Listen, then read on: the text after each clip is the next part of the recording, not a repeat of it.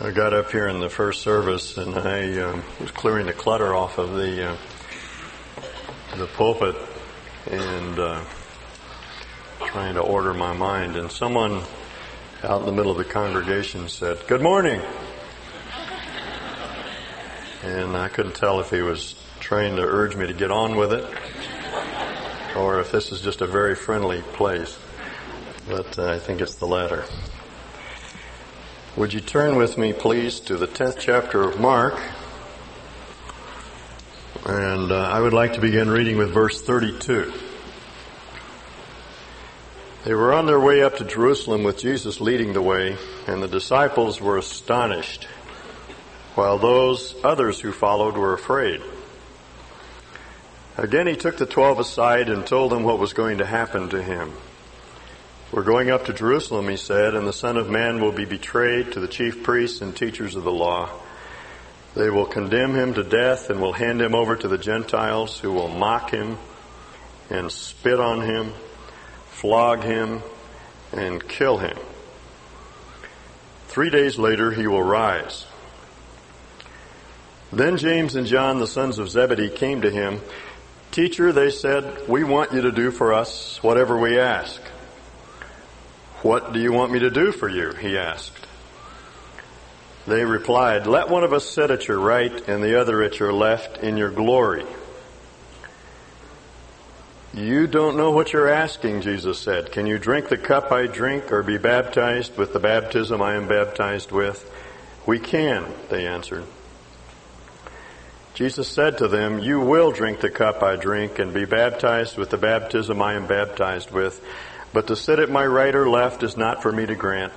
Those places belong to those for whom they have been prepared." When the 10 heard this, they became indignant with James and John. Jesus, however, called them together and said, "You know that those who are regarded as rulers of the Gentiles lord it over them, and their high officials exercise authority over them. Not so with you. Instead, whoever wants to become great among you must be your servant, and whoever wants to be first must be slave of all. For even the Son of Man," which is his messianic title, "did not come to be served, but to serve and to give his life as a ransom for many." Jesus and his disciples were on the road to Jerusalem. He clearly foresaw the cross, and he resolutely set his face to go to the city and die. For the 3rd time, he predicts his death. Here, however, there are 3 new elements that are added. The first is that he would die in Jerusalem, which would be a shocker for them. Jerusalem was the holy city. It was the city where the temple was located. It was where the sacrifices were offered. It was a very special place. It was the place where Messiah, the Son of Man, would manifest himself. So they were amazed. The second thing he tells us is that the Jews would turn their Messiah over to the Gentiles, who would kill him. That's a new thought, and additionally a shocking thought, that Israel would turn her king over to the Gentiles, and the Gentiles would try him and kill him. And the third thing that we're told is that not only would he die, but he would be terribly humiliated. They would spit on him. They would flog him. He would be very unjustly treated. He would be ridiculed and scorned, and misunderstood. Our Lord was up in front leading the way, and I get the impression that he was dogged in his determination to go to Jesus, walking briskly toward the city. The disciples were lagging behind, and we're told that they were both surprised, that is, surprised that he would go to Jerusalem when there was so much antagonism and hostility directed toward him. And secondly, they were afraid. They were afraid. And it struck me as I read through this short paragraph this past week that this is a little picture of the spiritual life. Our Lord is up ahead leading us into death. Recall the passage that we read earlier. We're called upon to follow Him, which means we have to take up our cross daily and die to our dreams and our most cherished ambitions, our hopes, our desires for our families, for our marriages, for our children, for our businesses, for our ministries, for our health. Every day we have to face into something that calls upon us to lay down our life. It's not that every event is that way, but it just seems to be continuous. And it's hard. It's difficult. No one wants to die. We have the same reaction that the apostles had. We're surprised. Though Peter tells us, don't be surprised at the fiery trial as to try you. At the fiery trial that is to try you, as though some strange thing has happened unto you, but rejoice in that you are a partaker of Christ's suffering. So we shouldn't be surprised. But we are. And we also are fearful. We're afraid to meet these circumstances that call us to lay down our lives. We don't like that. But we're still following. We're following on. As the writer of Hebrews puts it of our Lord, who for the joy that was set before Him endured the cross, despising the shame, and has seated Himself now on the right hand of the Father. See, there are two things that keep us going. One is the grace that God gives us along the way.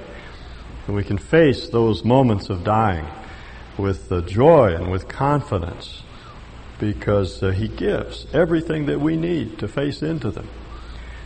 When we have exhausted our store of endurance, when our strength has failed ere the day is half done, when we reach the end of our hoarded resources, our Savior's full giving has only begun. He gives, and He gives, and He gives. And then secondly, on ahead is this prospect of glory, eternal fellowship with the Father, and eternal life. We know that this world is not our home, that we're destined for glory. That's the goal. And we're just passing through this world. And even though we're pummeled and pounded and at times desperately hurt, we know that in the end, as the Negro Spiritual puts it, this world is not going to trouble us no more. And that's our glorious prospect. Now, when the disciples heard Jesus talk about Jerusalem and His going to Jerusalem, it triggered in their mind a thought, because they knew that the Son of Man would be manifest in His glory in Jerusalem. They didn't understand all that would occur there. They didn't understand His teaching about His death and His suffering and His humiliation.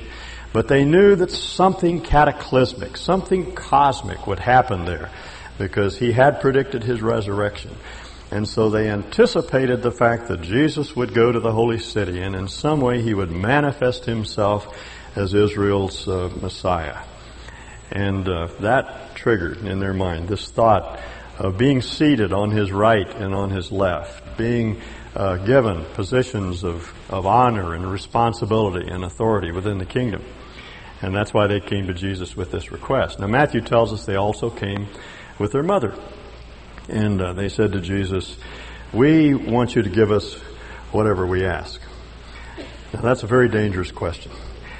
And when my grandchildren come, one of them comes and says, Papa, will you do what I ask you to do? My question is, well, what is it that you would like for me to do? Because no one likes to respond to an open-ended question like that. And so our Lord said, what is it that you want me to do?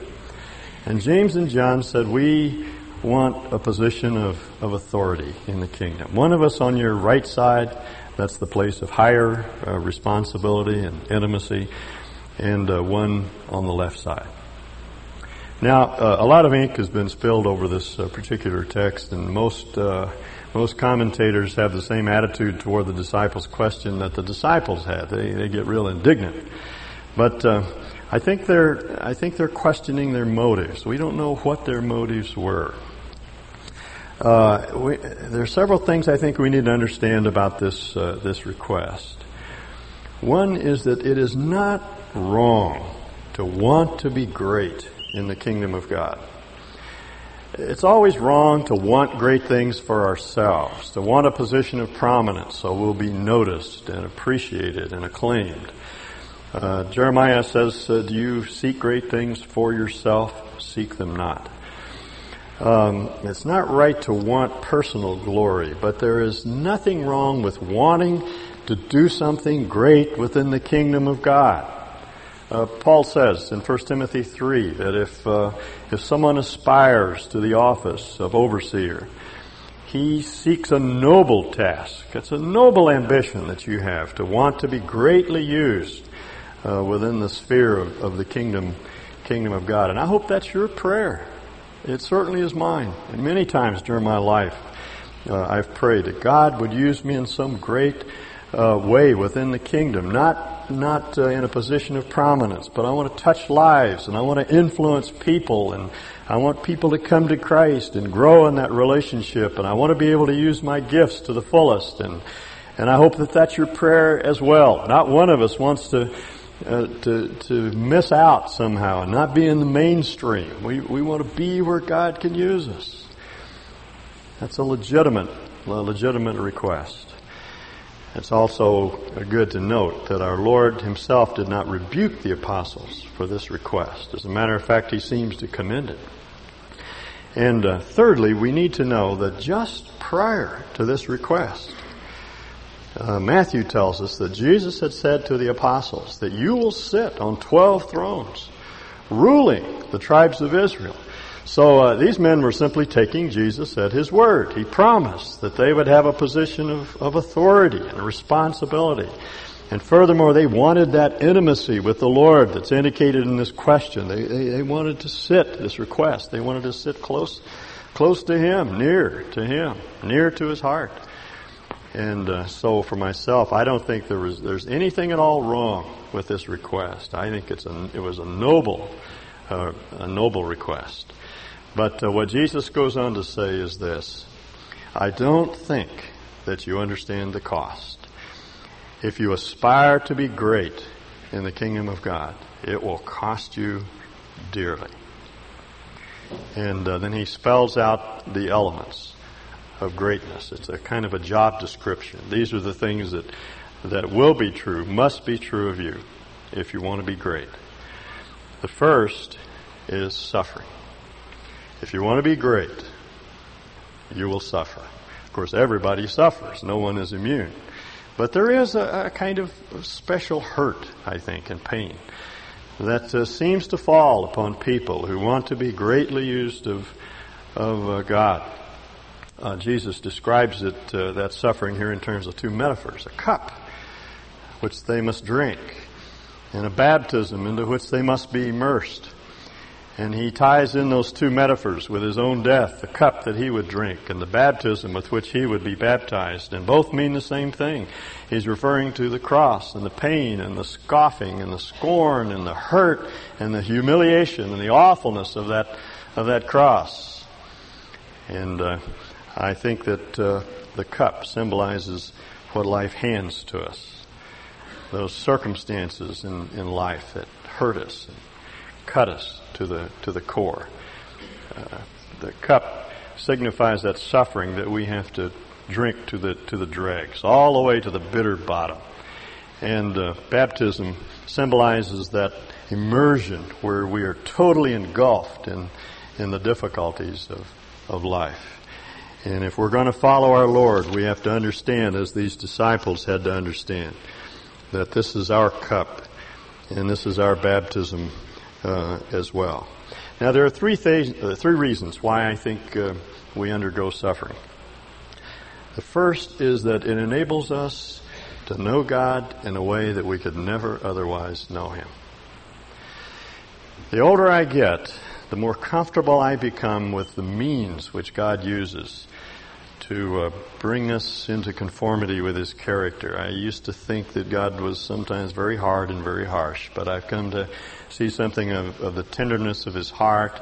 And though sometimes the circumstances of life are very harsh and very difficult, the purpose of it all is to bring us into a more intimate relationship with Him than we could ever experience otherwise. That's why we get hurt. That's why your ministries are hard. That's why parenting sometimes becomes so difficult. That's why God brings into our lives certain difficult people that we have to face into, and we struggle, and we sometimes feel desperate. And yet what that does is draw us close to the heart of God. He becomes so much more important to us, and we see Him in a way that we've never seen Him before. I have, over the last week or two, been reading through the book of Job. And in many ways, that's a very shocking book. When I started reading it this time, it occurred to me as I read through the first chapter that a non-Christian or someone not familiar with the book of Job would be terribly offended by the first 2 chapters. I think this is the impression that they would have. And I don't mean to be irreverent, but I'm just trying to think like most newcomers to the Bible would think. Satan appears before God, and God says to Satan, "So what have you been up to lately?" And Satan says, "Oh, I'm here and there, trying to deceive and devour and destroy and make life miserable for people." And God says, "Well, have you tried out your malice and mischief yet on my servant Job?" And Satan says, "Well, I can't. You've got him protected. He's hedged in. You take away his defenses, and let me have at him, and he'll curse you to your face." And God says, "All right, we've got a bet here. I'll bet Job's life that you can't do that." And we read through that, and it's almost like 2 gentlemen gamblers. It's sort of a cynical bet that they set up between themselves. And it's awful, but you read on into the book, and you begin to see what's going on. Dear old Job loses everything. He loses his business, and he loses his family, and he loses his health, and he loses his wife. She turns against him, and he loses his friends, and he doesn't have anybody but God. Everybody is trying to tell him that the problem is he's sinful, it's his fault, and in the end, God answers all of his detractors, and He says, "Listen to me. You don't know what you're talking about. This whole ordeal that Job is going through has tenderized his heart, made him more sensitive, has drawn him closer to my heart." And Job says at the end of the story, "I've heard of God. Now I see you. Now I see you." And he was given back his family, but for me, he was given back his wealth and all that he had lost, manifold. But that's the small change of the story. The real value of what happened to Job was that he saw God as he had never seen Him before. And I'll tell you, I've seen some of you men and women go through these hard marriages where you have stuck it out and you've tried to make it go, and for one reason or another it just would not go, and you were terribly hurt to the core through that experience, and you have a love for God and an understanding of God and a maturity of your faith that you wouldn't trade for anything. I've had people tell me, I would not want to go through this experience for $1 million, but I wouldn't take $1 million for the experience. It's made out of me what I always wanted to be. And these are the people that are able to help others. As Chuck Swindoll is fond of saying, you cannot help others greatly until you have been hurt greatly. And there is a depth of understanding of the character of God that can only come through the hurts and the hassles and the batterings that we take in life. So that's the first reason we have to suffer, so we get to know God in a way we could not otherwise know Him. The second reason is that it really does change our character. As James puts it, he said we should count it all joy when we fall into various trials. In other words, the important thing is to accept that joy, or accept that suffering with joy, with an understanding of God's loving heart that's behind it, and a confidence that God is going to use that in some way to perfect us. And he says the result of that is that we become more dogged in our faith, and our character begins to change. We become more gracious and more kindly and more loving and more sensitive to others and more courageous and better able to face the other buffetings of life. It's what happened to our Lord, and it will happen to us. The writer of Hebrews says that even our Lord was perfected through suffering. In Hebrews 2:10, it says, in bringing many sons into glory, it was fitting that God should make the author of our salvation mature through suffering. Now, I don't fully understand what the writer means, because our Lord was perfect in His character, but yet there was a maturing in His ministry and a maturing in His life that could only come through suffering. And that's why He's such a tender high priest. That's why even now He has a human heart. He understands. You see, He has been tested and tempted in all points as we are, yet without sin. And therefore He is touched by the feelings of our weakness. He's not put off by our sin and our failure and our struggles and our inability to perform. He understands, because He has been a man. He understands what it means to have to endure these hard times. Paul has an interesting exposition of this idea in 2 Corinthians 4. I don't have time this morning to turn to that passage, but Paul puts it like this. He's talking about the wonderful treasure that we have, which is Christ in us, the beauty of Christ being indwelling us. That's, as I've said before, the Christian life is not our Lord over here someplace. It's here. He indwells us. He's the hope of glory within us. And Paul says, we have this treasure in earthen vessels, in clay pots. That's the mystery of Christianity. It's the deity of Christ, the divinity of Christ, indwelling our humanity. There are a lot of figures that are used in the Bible for our humanity. Isaiah, as we'll be seeing in a few weeks, says that we're all grass. We're all weak and transient. We're all a bunch of failures. We're a bunch of incompetents. Let's face it. But what makes life tolerable for us is the fact that we have this treasure, the indwelling Christ within.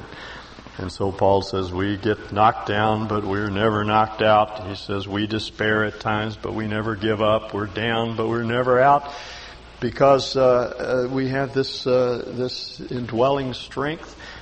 And then Paul says we're always being given over to death in order that the life of Christ may be manifest within us. What he means is that the batterings of life, the hurts that we take, crush the earthen vessel, so that more and more of Christ is seen within us. More of His beauty is displayed.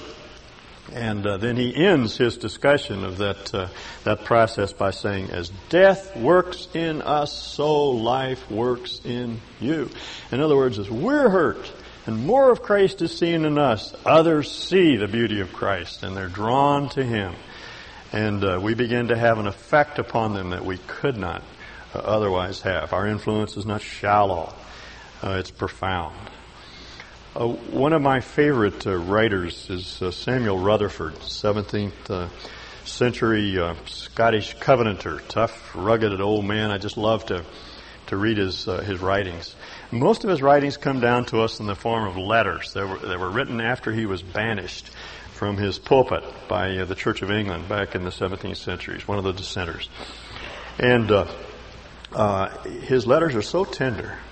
They're so compassionate. When you read them, you sense that here's a man who understands tremendous empathy and sympathy for people in their struggles and in their pain. And just this last week, I was reading a book, or a portion of a book by Elizabeth Elliot, in which she quotes one of his letters. And it goes something like this. He's speaking to a young woman who had lost her child, which was, that was a very real possibility in the 17th century. A lot of the infant mortality rate was very high. And this was a young woman who was grieving over the loss of her baby. And he wrote to her, and he said, He, that is, God, commands you to weep.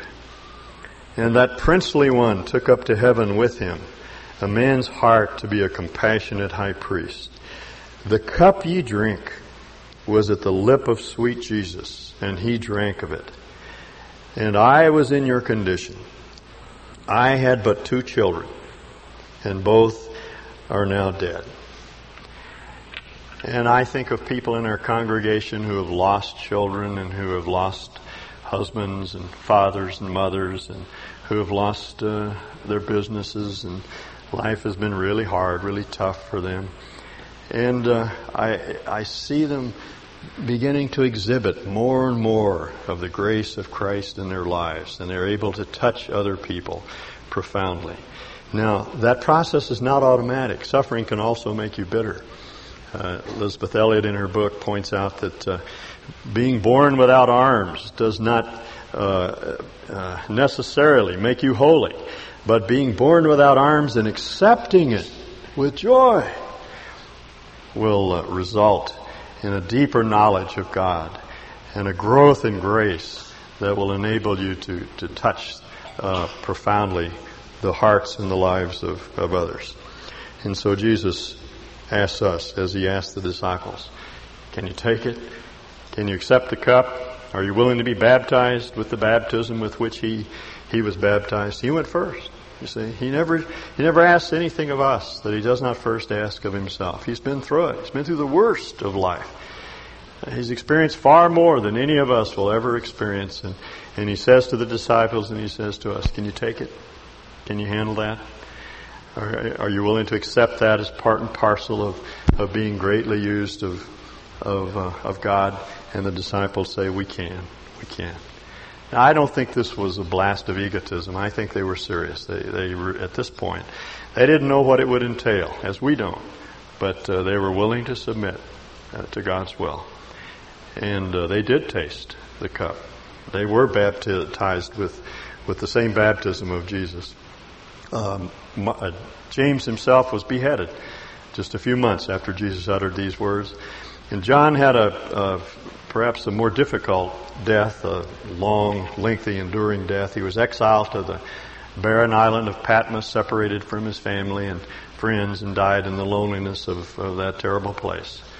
They did indeed drink the cup. And Jesus says to us, are we willing? Are you willing? Am I willing to drink this cup? It's part and parcel of being greatly used of God. Now, the second element which he addresses here is that of submission to the will of God. Notice how he puts it. He says in his humanity that he was not one who dispensed these offices. He says, to sit at my right or left is not for me to grant. Those places belong to those for whom they have been prepared. God is the one who places us where he wants us to be. It may be a position of prominence. We should never seek prominence. Again, Jeremiah said, do you seek great things for yourself? Seek them not. We should rather seek obscurity. It occurred to me one day that upward mobility is really not the Christian way. If anything, downward mobility is the Christian way. And if you want the perfect example of that, it's our Lord, who emptied himself of his prerogatives as God, his equality in standing and position and office and authority with God, and he became a man. And he wasn't at all prominent. He is today. His name is known around the world, but in his day, he grew up and lived and ministered in a very obscure place. No one ever heard of Israel. It was a backwater. And he was just an unknown street preacher. What humiliation. We don't think of God humbling himself, but it's not generally one of the attributes of God that we talk about. But here is a clear case of downward of mobility.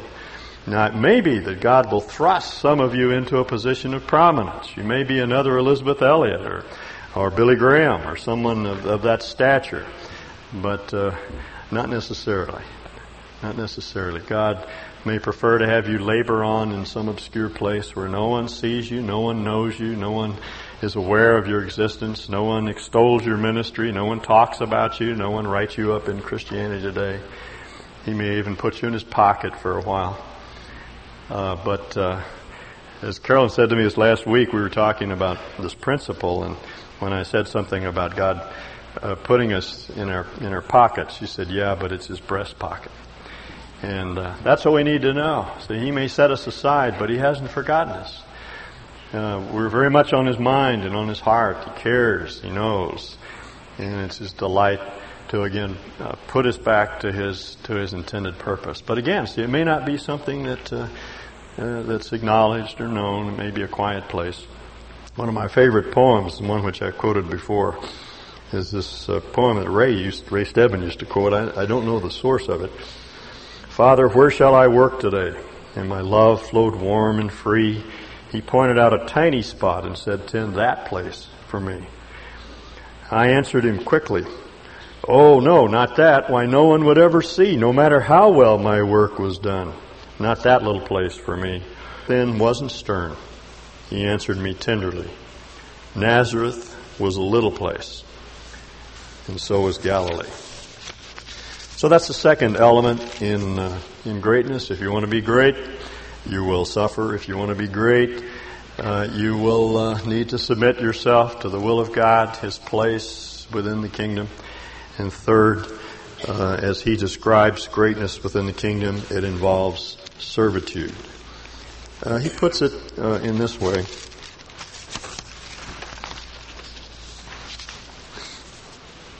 You know that those who are regarded as rulers of the Gentiles lord it over them, and their high officials exercise authority over them. Not so with you.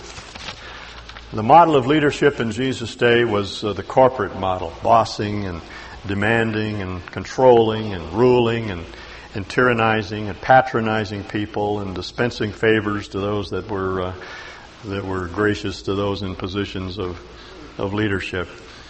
And certainly was not characteristic of our Lord. He was a secondary, self-sacrificing figure. Never bossed anyone around. Never demanded, never tyrannized people. As a matter of fact, his symbol is that of a wash basin and a towel and a slave down on his knees, crawling around on the hard floor of the upper room, washing the feet of the disciples. That's what servitude means. Now we need to understand what servitude is. It is not being a doormat. It is not being a rug.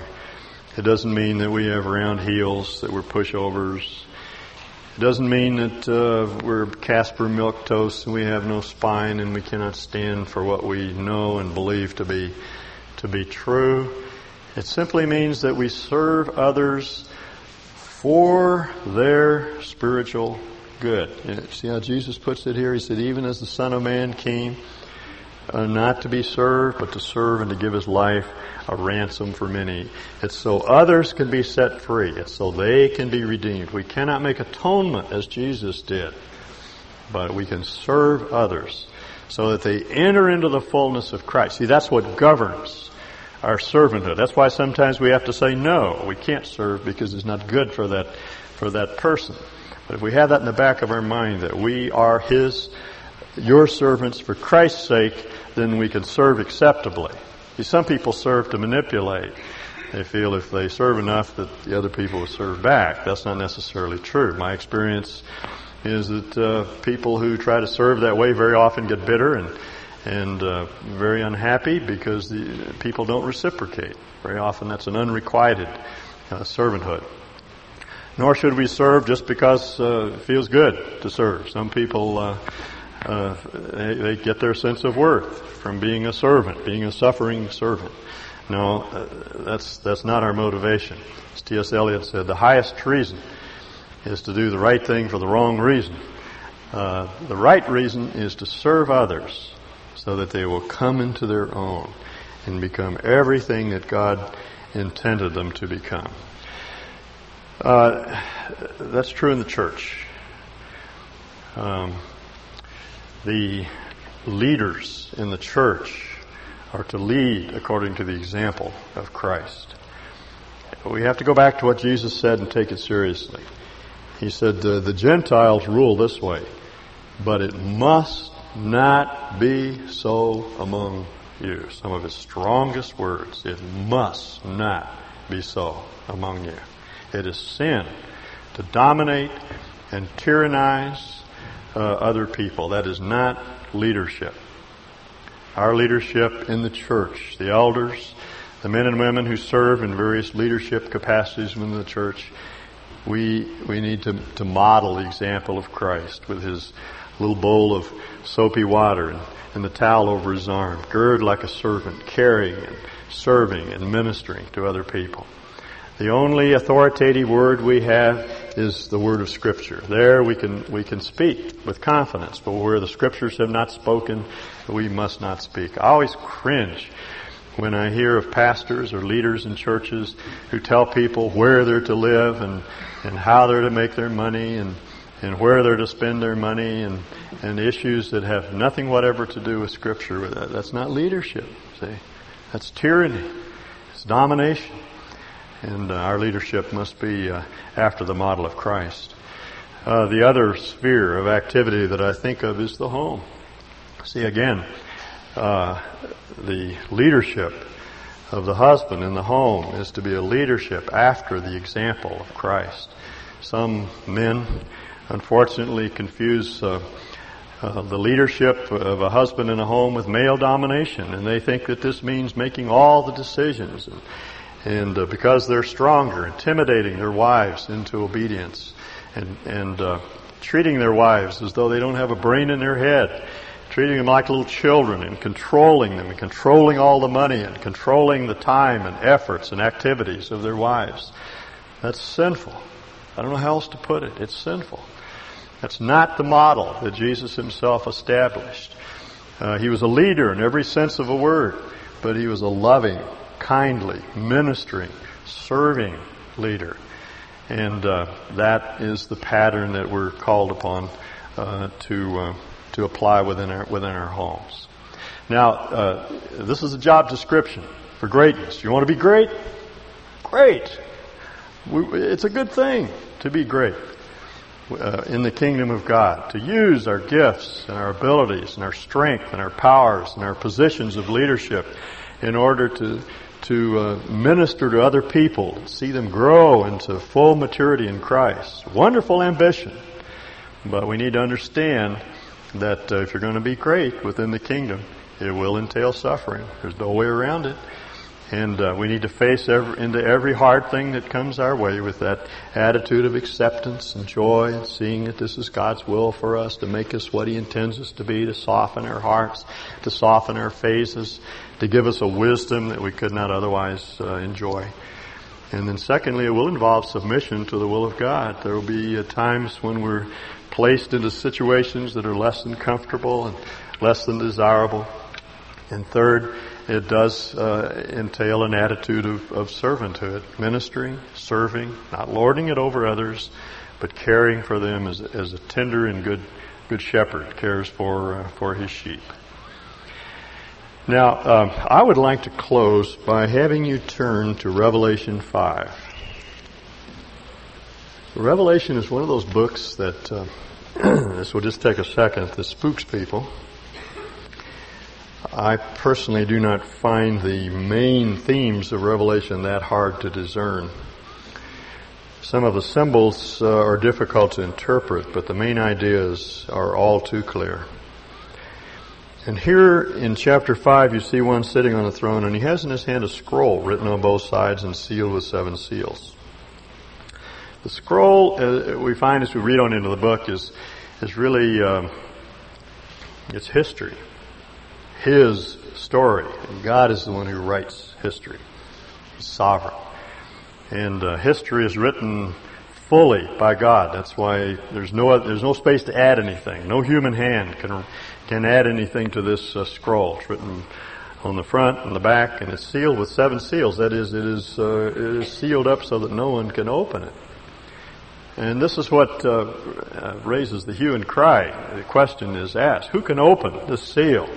Who can unfold history to us? Who can bring about the ultimate destiny which God has promised to all of us?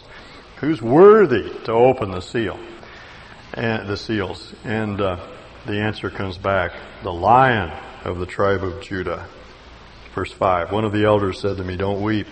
John had begun to weep because there was no one in heaven or on earth or under the earth who could open the scroll.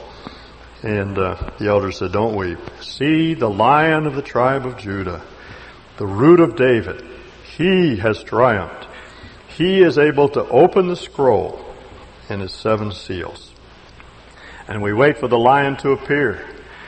And the gates fly open, and we expect this great, mighty, roaring, tawny beast to rush into the arena and to manifest himself in his power. But John looks again, and notice what he sees. And then I saw a lamb, looking as if it had been slain. Now that's the example of leadership for us, and that's a good way of summing up what Jesus had to say in Mark chapter 10. We have to remember that God was once a lamb, and that's how He triumphed. It wasn't through raw power and through exercising the authority that He had as God. It was through that gentle servanthood, the caring shepherd's spirit. He was the suffering servant who suffered as no one has ever suffered before or will ever suffer again, in order that He might bring redemption to us. And He is the pattern for us of greatness. Now I'd like to ask you to stand, and I'm going to have Stan come back up and just sing again that song we sang just before we began to look at this passage.